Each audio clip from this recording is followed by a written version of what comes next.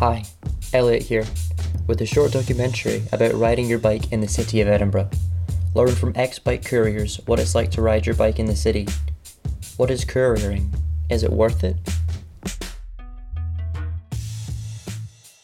It wasn't a career that really, certainly what we were doing, it wasn't a career. I mean, it wasn't sustainable because you're riding your bike for up to 100 miles every single day, and you've got to be fit, and you're doing it in all weathers, and it's kind of horrible if it's a pouring wet day because you can't not do it, so you've just got to do it. So it's not really a kind of desirable job.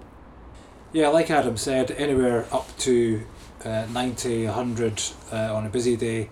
That's one of the things that made it a job you didn't really want to keep for too long, as well as the weather and the hills. The main thing that bike couriers are used for really is getting small items around the city in as quick a way as possible. So you're generally using it for things that need to be passed over to other companies and signed and then returned. Aye, really small company. I'd say under 10 of us. There would be a guy sitting at the back of the office taking all the calls and telling us where to go. It worked quite well. Now it must seem pretty old-fashioned.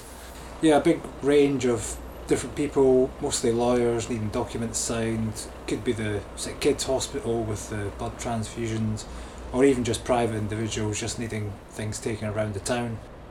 One of our regular calls was from the Sick Kids Hospital, which is just to the south of the Meadows, and the blood transfusion service, which is just over the other side of the Meadows. It was at the time. And normally came in at the end of the day, just as you're about to finish your shift, at about 5:30, and you're making your way on your bike over the Meadows, and you'd hear the crackle of the radio, and they would give you a wee call and say, you need to do a quick one to this from the Sick Kiddies over to BTS. So you couldn't say no, despite the fact that it was 5:30 and you'd cycled for 100 miles and you were kind of knackered, but you didn't mind.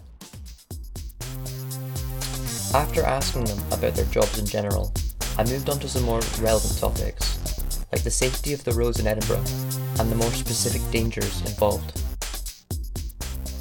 I think the state of the roads in Edinburgh is a national disgrace, quite frankly, whether you're on a bike or in a car or any form of transport. So I think until the government gets serious about a proper cycling infrastructure, it will remain quite a dangerous thing to do in and around the city centre. It's probably better for bike couriers now because there's the new 20 limits everywhere in town.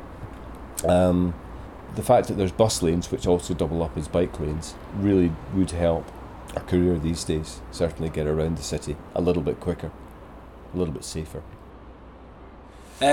Luckily I haven't, because I'm quite a good cyclist. So no, I haven't.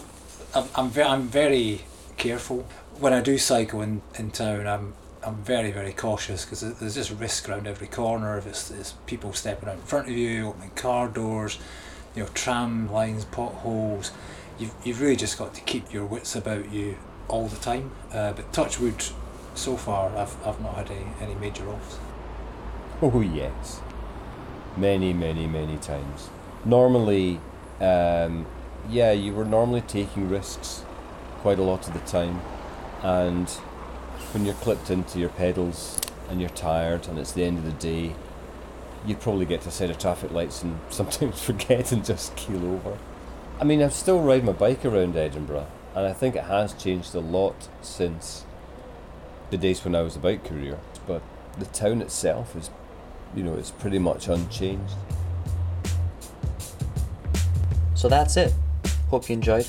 All music by Kevin MacLeod.